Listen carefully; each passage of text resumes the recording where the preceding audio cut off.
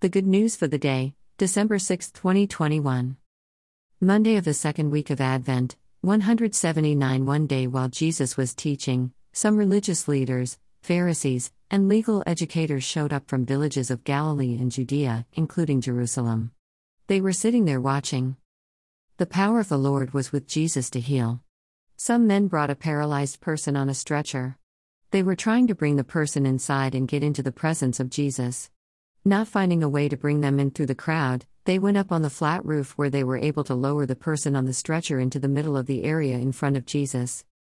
When Jesus saw their faith, he said to the person, "As for you, your sins are forgiven." Then the educated group and Pharisees began to ask, "Who is this man who speaks blasphemies? Who else but God alone can forgive sins?" Jesus knew their view. He replied to them, "What are you thinking in your hearts? Is it any easier to say, 'Your sins are forgiven,' than get up and walk?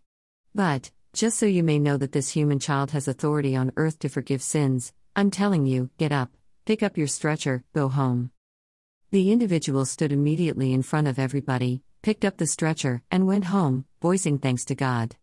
Astonishment then struck them all, and everybody expressed appreciation to God, and, with wonder, people were saying, "We have seen astonishing things today." Luke 5. As you and I grow older, we see things differently naturally.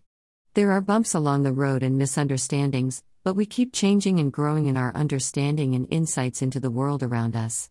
Sometimes there are great shifts, a teacher who opens our eyes, a grandparent who reveals family secrets that are worthwhile, a neighbor whose goodness astonishes us.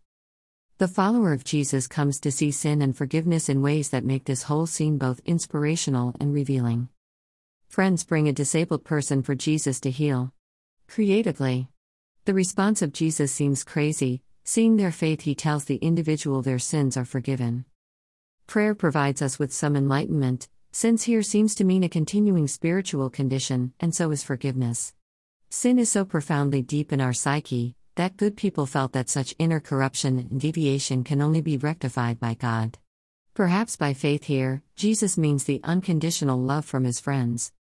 Jesus affirms here that a human child, you or me, has power to change another person's severely damaged spirit, by making them realize they are loved deeply, persuading a failed soul they are loved unconditionally. Isn't this just another way to say, "You are forgiven"?